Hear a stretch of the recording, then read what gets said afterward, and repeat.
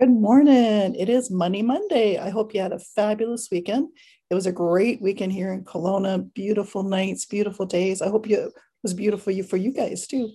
And I hope you had a wonderful long weekend because, of course, I wasn't here last Monday.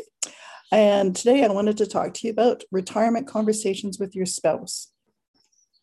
Really important to have these conversations and start early and have them throughout your life. As I've talked about before, it's good not to talk money all the time because it can be challenging with relationships. But during your monthly budget meetings, great time to talk about retirement from time to time to bring it up. So, things you want to talk to your spouse about is what do you want to do in retirement? What does that look like?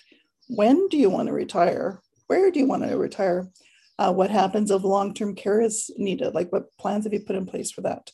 Um, what is your income plans during retirement? There's public pensions, there's work pensions, there's RSPs, there's savings. How do you want to do those withdrawals? Like what's it going to look like during retirement? And estate planning. How do you want to see your assets and liabilities and that kind of stuff end and at the very when you guys pass and stuff? So really important conversations to have. So my challenge to you this week is to have those conversations or start having those conversations with your spouse. And as always, I wish you financial health and have a fabulous week.